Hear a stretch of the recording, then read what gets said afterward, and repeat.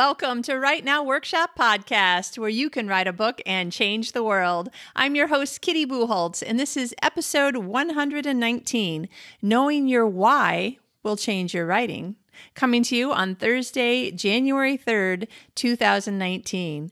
I have to look at my notes because I can't believe it's 2019. I have to remember what year to say. Happy New Year, everybody. I hope you had a fabulous holiday season. We had snow the Sunday before Christmas, so I was so excited. John and I had, like 6 or 7 at least snowball fights on the way to and from church. Had a lot of fun. The snow didn't absolutely positively last bit of it go away until sometime Christmas Day because it had started raining a little bit, which is the usual weather apparently here in Malmö, Sweden. But I was super duper duper excited. So happy. I was just watching it snow all day, I think. So that was awesome. And then our first ever New Year's and fireworks in Sweden. That was super cool. And by cool, I mean, holy crap, it was cold. It was so cold. We went to Västra Hamnen where we could see Copenhagen and Malmö. And we were trying to watch like 17 bits of fireworks all going off at once, which was awesome, except for that in order to see everything, you had to step out of away from the buildings. And oh my gosh, the wind was just so bitter. It was like bowling us over and blowing my hood off. But it was so fun. However, by the time all the fireworks had finally stopped, I don't know, maybe quarter after or 20 after, something like that, after midnight, we all, me and John and our 2 friends, Francis and Joyce, we were all looking at each other going, yeah, let's just go home and then we'll open up the champagne that we brought with us because, oh my gosh, it's just too cold to stand out here any longer. But it was really fun. This is the last year that everybody and anybody can just buy any fireworks you want, apparently, so I'm told, in either Sweden or Malmö. I'm not exactly sure, but there were fireworks everywhere, because everybody can buy them. But apparently next year, you won't be able to do that anymore. So I am glad that I got to see it this one time. Like I said, there had to have been at least 20 different sets of fireworks going off at midnight. So totally fun.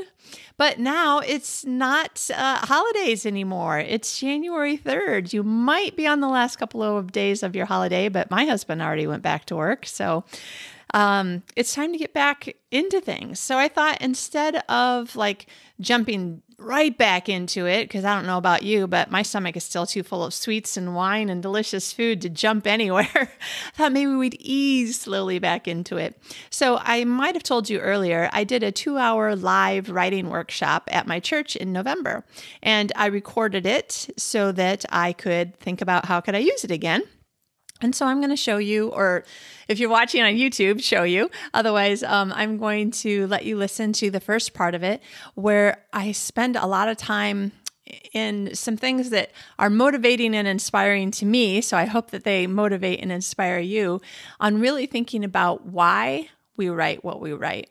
And if we can think about why we write it for the people that we're writing it for, the audience that we say is the people that we expect to read our writing. Because if we can really get a handle on the why, we can go much deeper in the actual words, stories, how to, whatever it is that you're writing, and create just better writing, better quality writing. But more than that, not just the writing, I mean, really reaching your audience better. That's the part that I'm hoping that you really get out of this, is knowing your why will help you to genuinely reach your real audience better. So here is the first part, just a portion of that 2-hour live workshop that I did, and I hope you enjoy it. I will make the entire 2-hour workshop available to Patreon subscribers over the next few weeks, so I'll tell you more about that. But in the meantime, here you go. Get inspired and enjoy your week. So I want you to feel comfortable just doing whatever you need to do. Take notes, close your eyes, don't. Whatever it is that makes you feel like you're able to think about, like Quentin said, the things that you haven't had time to think about for who knows how long. Okay, so who am I and why am I here? I have been writing since I was a little kid, and my parents had a chalkboard and gave me chalk and said, go write a story. And now that I'm older, I realize that means please do something where I can do something else for a minute. But I loved writing these stories, and then Mom would come and read it and praise me and tell me I was wonderful, and then I would erase it and write another one, and that is my earliest memory of writing. I just loved it. Later, I would be accused of lying, and then my grandmother reworded it fibbing, and I was very confused right around the 8 to 10-year-old age, because I didn't understand what the difference was between telling a story and now I'm being told I'm a fibber or a liar or whatever. So one thing to kind of keep in mind is that if you are constantly thinking up stories or ideas or things that are making connections inside your head, and you think, oh, you know what, the easiest way to tell this would be to just say, this thing happened, and make it simple, a more simple version of the story. That's not necessarily lying if your point is to tell a story that leads to truth. So I just kind of wanted to put that out there in case anybody else. Sometimes it's hard when you have things that are going on in your head, and then you talk to people and you're like, oh my gosh, I'm the only one. So until you find your tribe, your other people who have these other things, these stories and these thoughts and ideas and weird things, and you're constantly always thinking of something like, is that the third time I've seen that white panel van circle the block? Are they like kidnappers and they're waiting for their target? And then I think to myself, you watch too much TV. But this is kind of a normal creative process for somebody who's making up stories. So I kind of want to put out some of these things so that you can feel like if I say anything that you have ever felt, you can be like, oh, okay, this is cool. This is normal.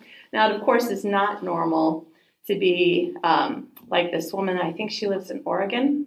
I don't know where she lives now because she's in a prison. But she was writing a bunch of romance novels about, well, I don't know. She called herself a romance novelist. She was writing novels where the husband was always being killed in this book, in this book, in this book. And then she killed her husband. And I was like, oh my gosh, was she just practicing? Like, I'm looking at the article going, is this real? Yep, that's a real news site. So we don't want to be that person. So I just want you to know that I do see the line in the sand here. So I love to write. I love to teach. Yeah, we don't want to practice for the felonies that we plan to commit in the future by calling them stories today. I love to write. I love to teach. I've been teaching since about 1998 or so. I have a master's degree in creative writing from UTS, Sydney. Woo! And I have 8 titles that I've published under my own company name. So in the traditional publishing world, normally the idea is first you try to get an agent. The agent tries to get you a publisher, and then the book gets published by the publisher. But since about 2010-ish, with the advent of even more digital technology, and Amazon created Kindle Direct Publishing, and it allows you to publish your own work right onto the Amazon website. And so after being told that my books didn't fit in this genre, they were sort of a mashup of 2 or 3 genres, I was like, you know what? I have a business degree. I can create a publishing company of my own and publish my own books. So that's what I did and have been doing since about 2011. And when we get to the point where you have finished work that you want to put out in the world, this is something that if you're interested, I can help you with. Most of the classes that I teach now are on self-publishing and time management for writers. I've taught lots of other things too, but those are the things I've been working on a lot now, simply because of the fact that we're in this kind of digital technology revolution of creative people. You know, it started in music when people started being able to do their own music and post it themselves and sell it themselves, and then writers started doing the same thing. Now, the more important part is, who are you and why are you here? I hope that by the time we get to the end of our 2 hours, I can mostly inspire you and give you some ideas on things that you can do after you leave tonight. So first question is just try to get a feel for who's here, and so I can speak to you and ignore some of my notes if necessary or whatever. Is anybody here actually finished, regardless of whether it's published, finished a book, gotten to the end with the end? Okay. How about written an article or a blog post? Excellent, great. How about a short story or a novel? Okay, good. How many people are in the phase of, I think I have ideas, I'm not sure that I have ideas? And how many people are like, I have ideas, I just don't know for sure what to do with them? Okay, great. Then I'm pretty sure I can help all of you. I really absolutely positively believe that we have a creative gift that comes from the Creator. And I really absolutely believe that when God gives us a gift, He wants us to use it.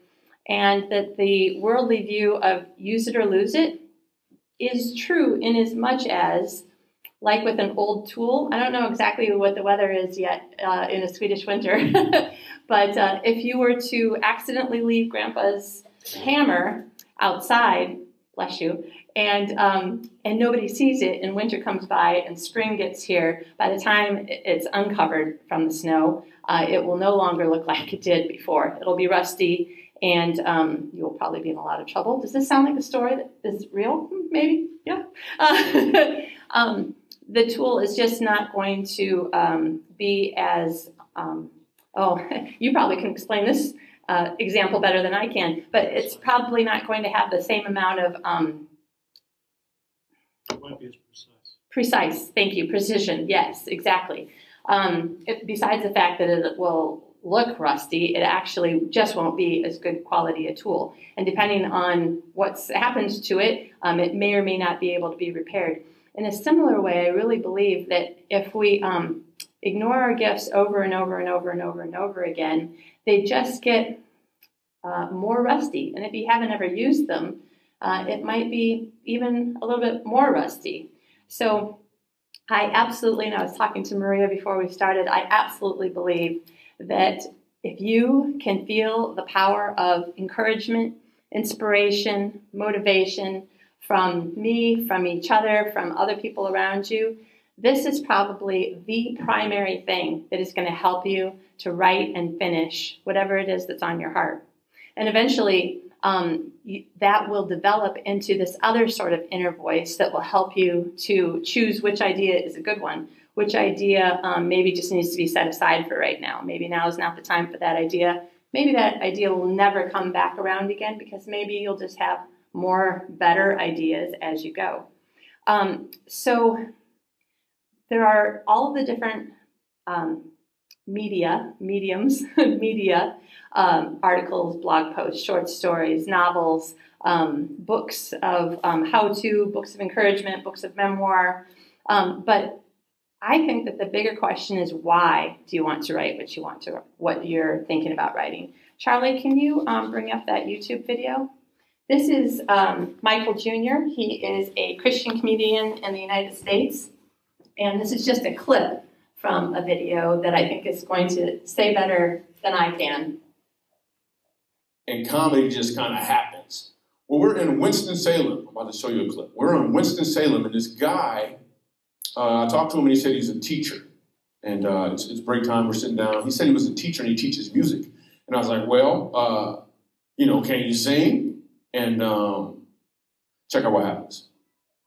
So you're a musical director. Yes, sir. All right, so let me get a couple bars of like Amazing Grace. Can you do the first part of that? Go ahead. Amazing grace, how sweet the sound that saved a wretch like me. Wow. That bro could sing. You know what I'm saying? All right. Now, what you give me the version is if your uncle just got out of jail, you got shot in the back when you was a kid. I'm just saying, let me see the hood version real quick. If you know what version I'm talking about, just see if that exists. Let me see what you got. Amazing grace, how sweet the sound that saved a wretch like me.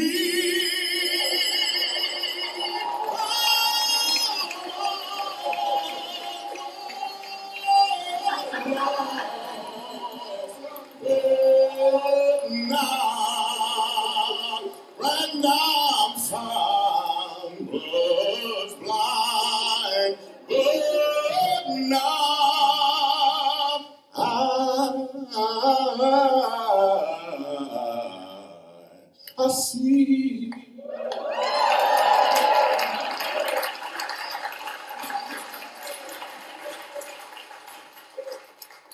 So the first time I asked him to sing, he knew what he was doing. The second time I asked him to sing, he knew why he was doing it. When you understand your why, your what has more impact because you are walking in or towards your purpose. The key is to understand the why.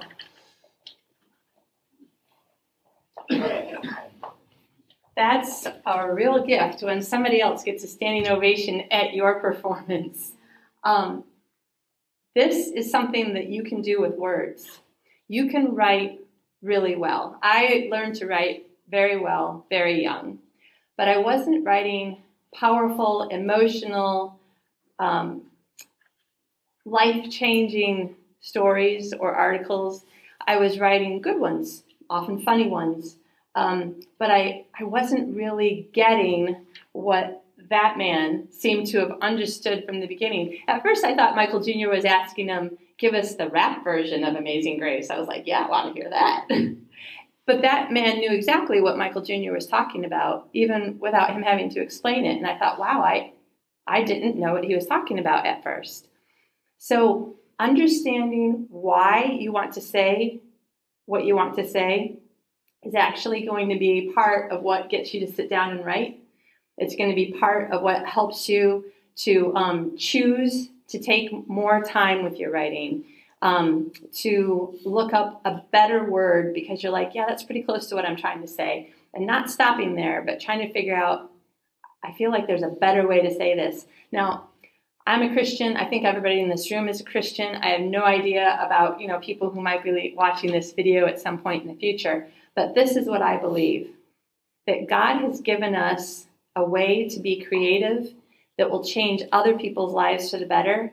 And in the process, it changes our life for the better. Now, the things that really affect us mostly because they're changing our hearts first. And then our minds begin to follow. They're giving us a sense of emotion and helping us to key into understanding like, oh yeah, I know how that feels. And then there's this emotional connection, but without being manipulative.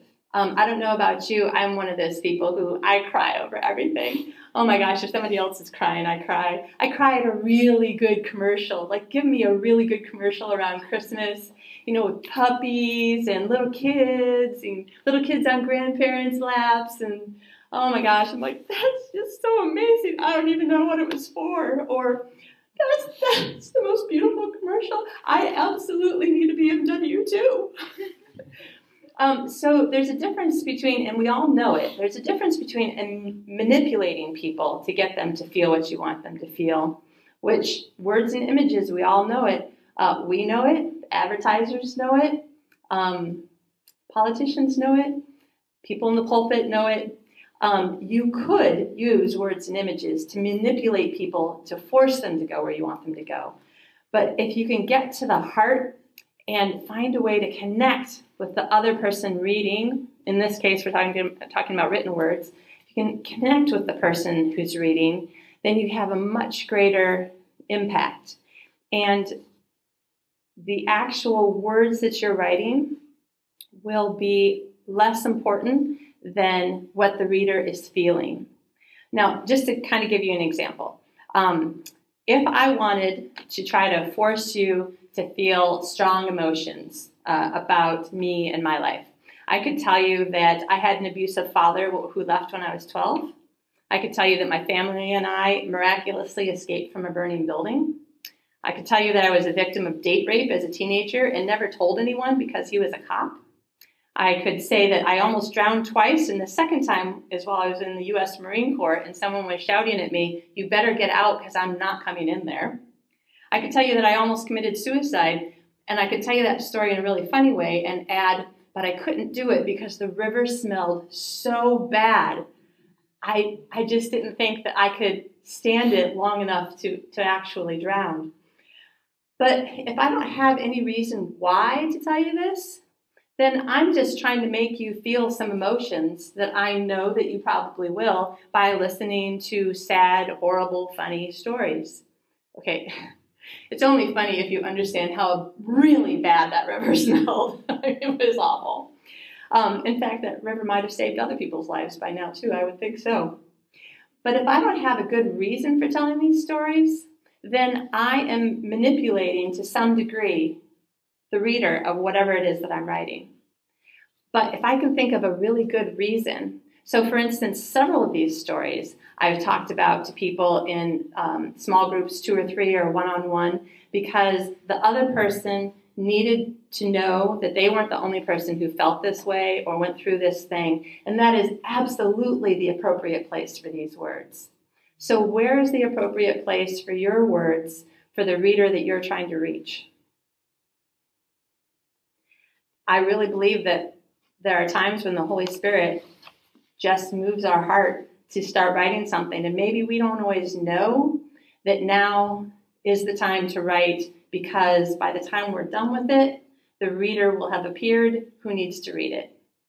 But there's a certain amount of being really serious about this stuff, and I am, and a certain amount of just trying to let it flow, be a little playful with it. I can't imagine that God was really serious when he made the platypus. I mean, what is with that? On the one hand, he's cuddly. On the other hand, he has claws that are like so sharp that the handlers in zoos have to wear a glove to pick up and manipulate platypuses. And really, that mouth, like, who can understand God? Why does the platypus need that mouth? Because all the other fish and all the other animals in the water have got to be laughing. So there's also a certain amount of that I feel is important to kind of keep in mind when you're writing, that sometimes like being not so serious can be a good thing. I really personally believe, and I'm not going to try to force you and manipulate you to believe what I believe, but I am going to tell you that I really, really believe that changing lives is what words are all about. I believe this about the written word, spoken word. I believe that the TV shows and movies and TV commercials that we watch, I think that all of them could have the possibility of moving us in a way that changes us. Now, sometimes it's a very practical but necessary change. So, for instance, if someone reads your article on how to post pictures on Instagram, that's probably going to be a relatively short piece. It probably is not going to take you a terribly long time to write it. But if somebody doesn't know how to do it and they're looking for a how-to on how to post pictures on Instagram, if they can find your article and follow your directions, and they go from not being able to being able to, then you have changed their life in a good way, in a way that they wanted and needed. But if they couldn't follow your directions, or your writing was rambling and it kind of like took off in a couple of other directions as well, and if the directions weren't in the right order, if it's not interesting and they can't understand it, they're not even going to finish the article, in which case you spent this time writing an article that did not give the desired effect, which was to help and change someone's life with something that they needed. Now, there's a whole bunch of nuances to this. And the reason why I'm starting with these things is because I really think that no matter if you write fiction or nonfiction, most of this that I'm talking about right now, or possibly all of it, is going to be effective for helping you to be a better writer no matter what you write. Okay, so for instance, if someone reads your blog post, now that I know, I don't know how I managed to miss this, but now that I know that one of our lovely friends is a newlywed, it's all I can think of. So let's say I wanted to write an article on how you can be newlywed happy 10 or 20 or 40 years into your marriage. Okay, let's say I told the story in a fun and interesting way that was about my romance, but that also I wove in a let's say, how am I trying to say it? Like an interesting, but not a step 1, step 2, step 3. Like as part of the story, wove in tips about what you can do to keep your marriage in closer to that dating and newlywed state.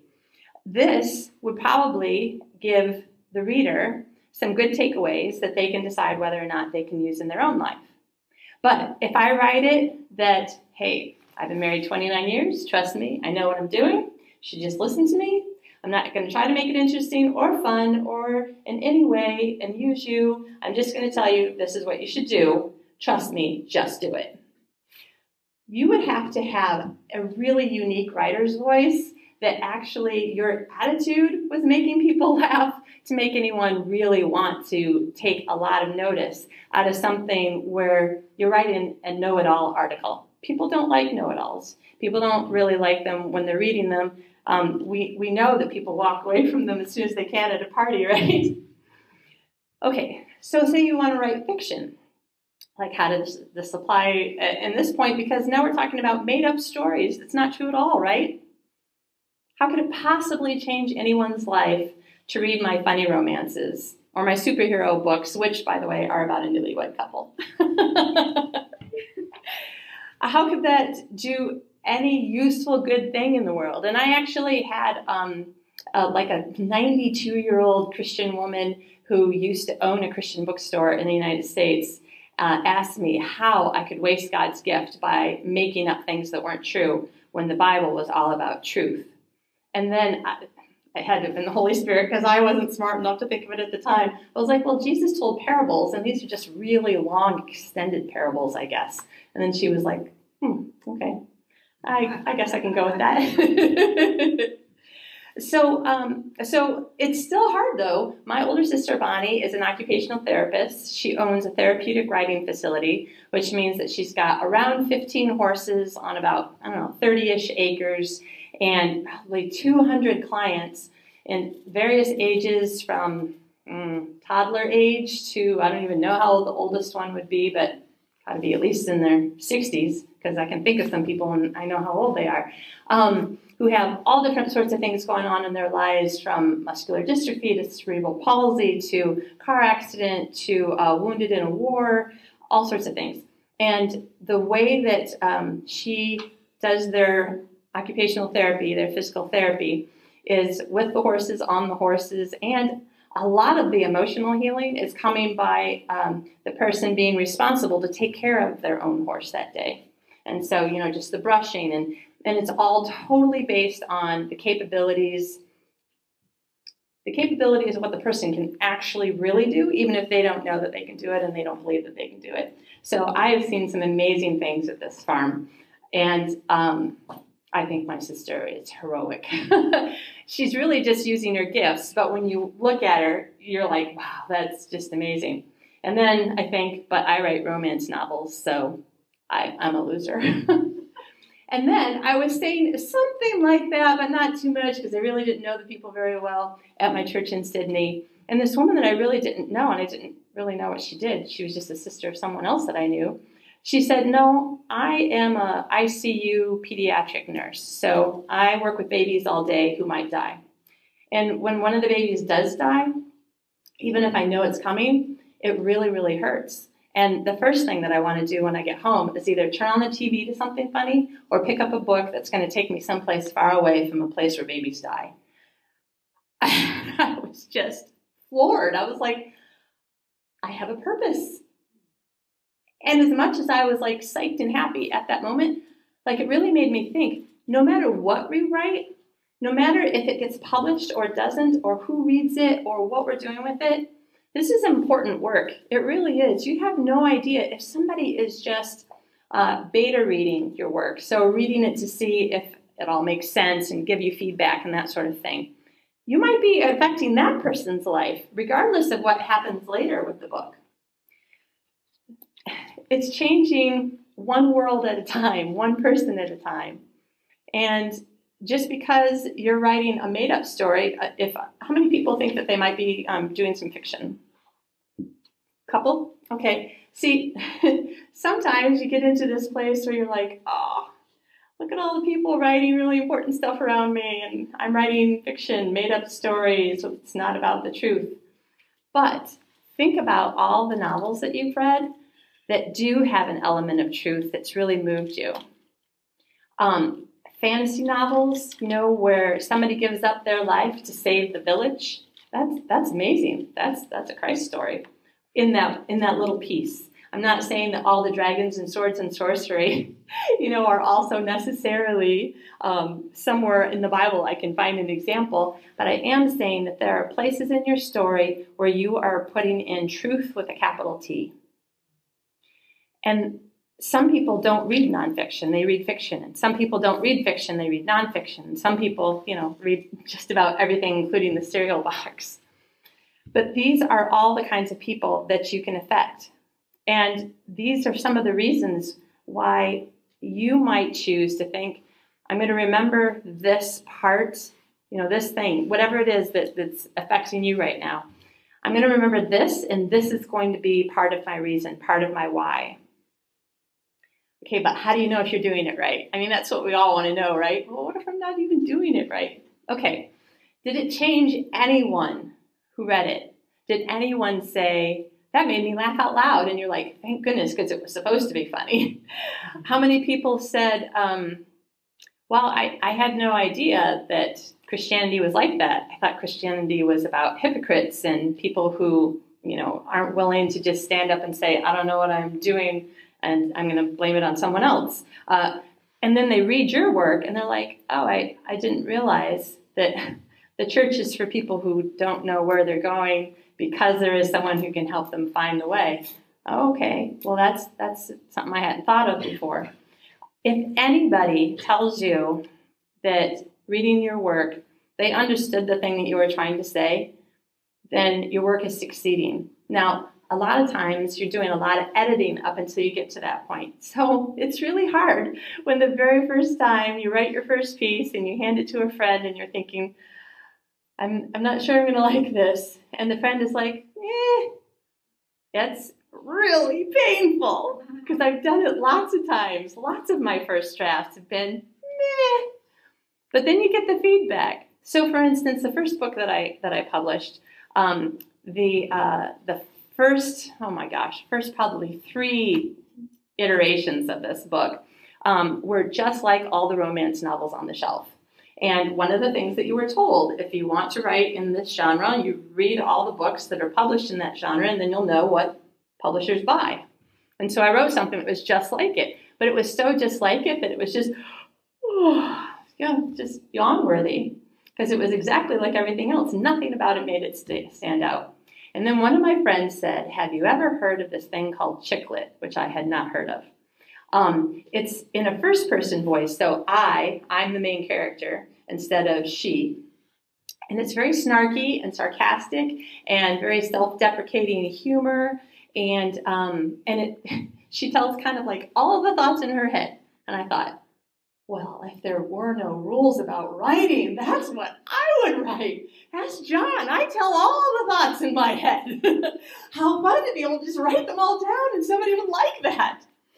The next version that I wrote, she sent it to her agent, and her agent put me on her round of people. What am I trying to say? I got an agent just from that one piece of feedback. So the first drafts and the second drafts and the third drafts, not so much. And then eventually you get to that point where you're suddenly like, this is exactly what I wanted to say. And somebody else reads it and said, yes, that's exactly what would move me to whatever your point was. So far, so good? All right. Now, what if you think of this advice and you think, and then I'll get an agent and a publisher? Well, Chick lit died while my book was still with my agent, and it never did get published by a publishing company. So part of what I want to encourage you with is, again, coming back to your why. So perhaps you really strongly believe that God has given you a gift that you need to use. And perhaps you're like, that's not really the way that I'm looking at it. I just always wanted to do it, and I wanted to know how to start. No problem. But if you get to the point where you're feeling disappointed and distracted, and everything sounds like a better idea than writing, and everything seems way more important. I'll write tomorrow because, of course, I have to do this thing. If you can remember that there is at least one person out there who wants to read what you want to say and can be changed by it, then that's the person that you need to write for. It will help you to focus your writing in a way that will make it, it's hard to explain because it feels like magic to me. Let me give you an example. When I write my romantic comedies, my friend Rachel, who lives in Melbourne, Australia, she just thinks they're hysterical, which I love, of course. And it seems like no matter what I write, by the time I get past the first draft, when I get to the point where now I've really polished it and it's good stuff, I give it to Rachel. If she laughs, it's golden. I'm ready. That book, to me, is done what it needs to do. And so when I'm writing it, I learned to start thinking about, what would Rachel think is funny? Would Rachel think this little joke that I want to make is funny? I don't know. I'm not even sure if it translates, across outside of America or whatever. Or would she think that it is funny if I do sarcasm here? Or would she think he's just being a jerk because I do sarcasm here? So when you can think of the one person, even if they're a pretend person, who this is the exact right person to read this particular book, article, short story, blog, that will really help you focus, no matter if you're writing fiction or nonfiction. In online marketing, this has been very popular for many years, I don't know, probably at least 10 years, about creating your avatar. So this is a weird thing for me because my husband worked on the movie Avatar. And then there's Avatar: The Last Airbender, which is like the most popular cartoon. It's not either of those things. So, well, actually, both of them use the word correctly. It's just that, anyway. So the avatar is the imaginary or real person who you know everything about this person. You know what they like, what their struggles are, what they find funny, what hurts. You know where they're at in their life regarding marriage and kids, and because all of those things influence what we read, what we have time to read, what we are able to connect with. So there's a limit to how much connection that I could do when I was younger about anybody who had kids. And to this day, I just am not at all interested in reading a romance novel about a second chance romance where somebody is, 35 or 45 or 55 and they're finally, marrying the new man of their dreams and they're divorced. And I'm like, I don't want to read about divorced people. It's just not my thing at all. I'm not interested at all. I'm not the right audience for that particular story, even though I might be part of that author's audience. Okay, is this helping you to kind of start to see if you could find a real or pretend idea of the perfect person to write for? Your words are actually going to be more powerful and more kind of laser focused on what's going to work best. And your first draft is going to be better, and you'll be liking your writing a little bit better, which will, again, help you to sit down more often and actually do it. Now, we've talked about the fruits of the Spirit in church: love, joy, peace, patience, kindness, goodness, faithfulness, and gentleness, and self-control. These are actually really interesting qualities that you might consider for whatever you're writing. Because if you're writing something about suicide, you really want to be gentle with your audience. If it's an audience who has ever experienced the idea of maybe taking their life, you definitely want to be writing with a sense of peace. If you're writing to new mothers who are trying to cope with maybe a first baby who's colicky or something like that, you want to write in such a way that it's not like, do this, do this, do this. Like they already have so much going on in their heads. You need to give them a sense of, you're okay, the baby's okay, you're going to get through this. So a more kind of peaceful feel. I really think that this is how you bring in truth with a big T. And just in case I'm not being totally clear, let me just explain. A story about getting away with murder is truth with a little t. We know this has happened. Probably doesn't happen nearly as much as the TV makes it sound like, or maybe it has, I don't know. But a story about killing someone, being forgiven by their family, and eventually finding redemption and permanent change, That's truth with the big T. That's like the real way that the universe and God's hand in it really does work. So a story about a ship going down in World War II and some of the men drowning and some of them surviving would be truth with a little t. It's the facts, and it really did happen that way. It actually probably happened that way more often than we want to know also. But a story about a ship going down and the 4 chaplains on board giving up their life jackets so that just 4 more men could live. And then those men standing there on the deck, joining hands and praying and singing hymns while the ship sinks and a whole bunch of other men know that they're going to die because there weren't enough life rafts and there weren't enough life jackets. And those 4 men not only saving 4, but giving some sense of peace and some kind of hope, even though it would be hard to imagine, what sort of hope you might find if you're in a situation where maybe you don't believe that there's any life after death and you're going to die in the next few minutes. But that's a story. That's truth with a big T. That's the story of giving up your life for someone else.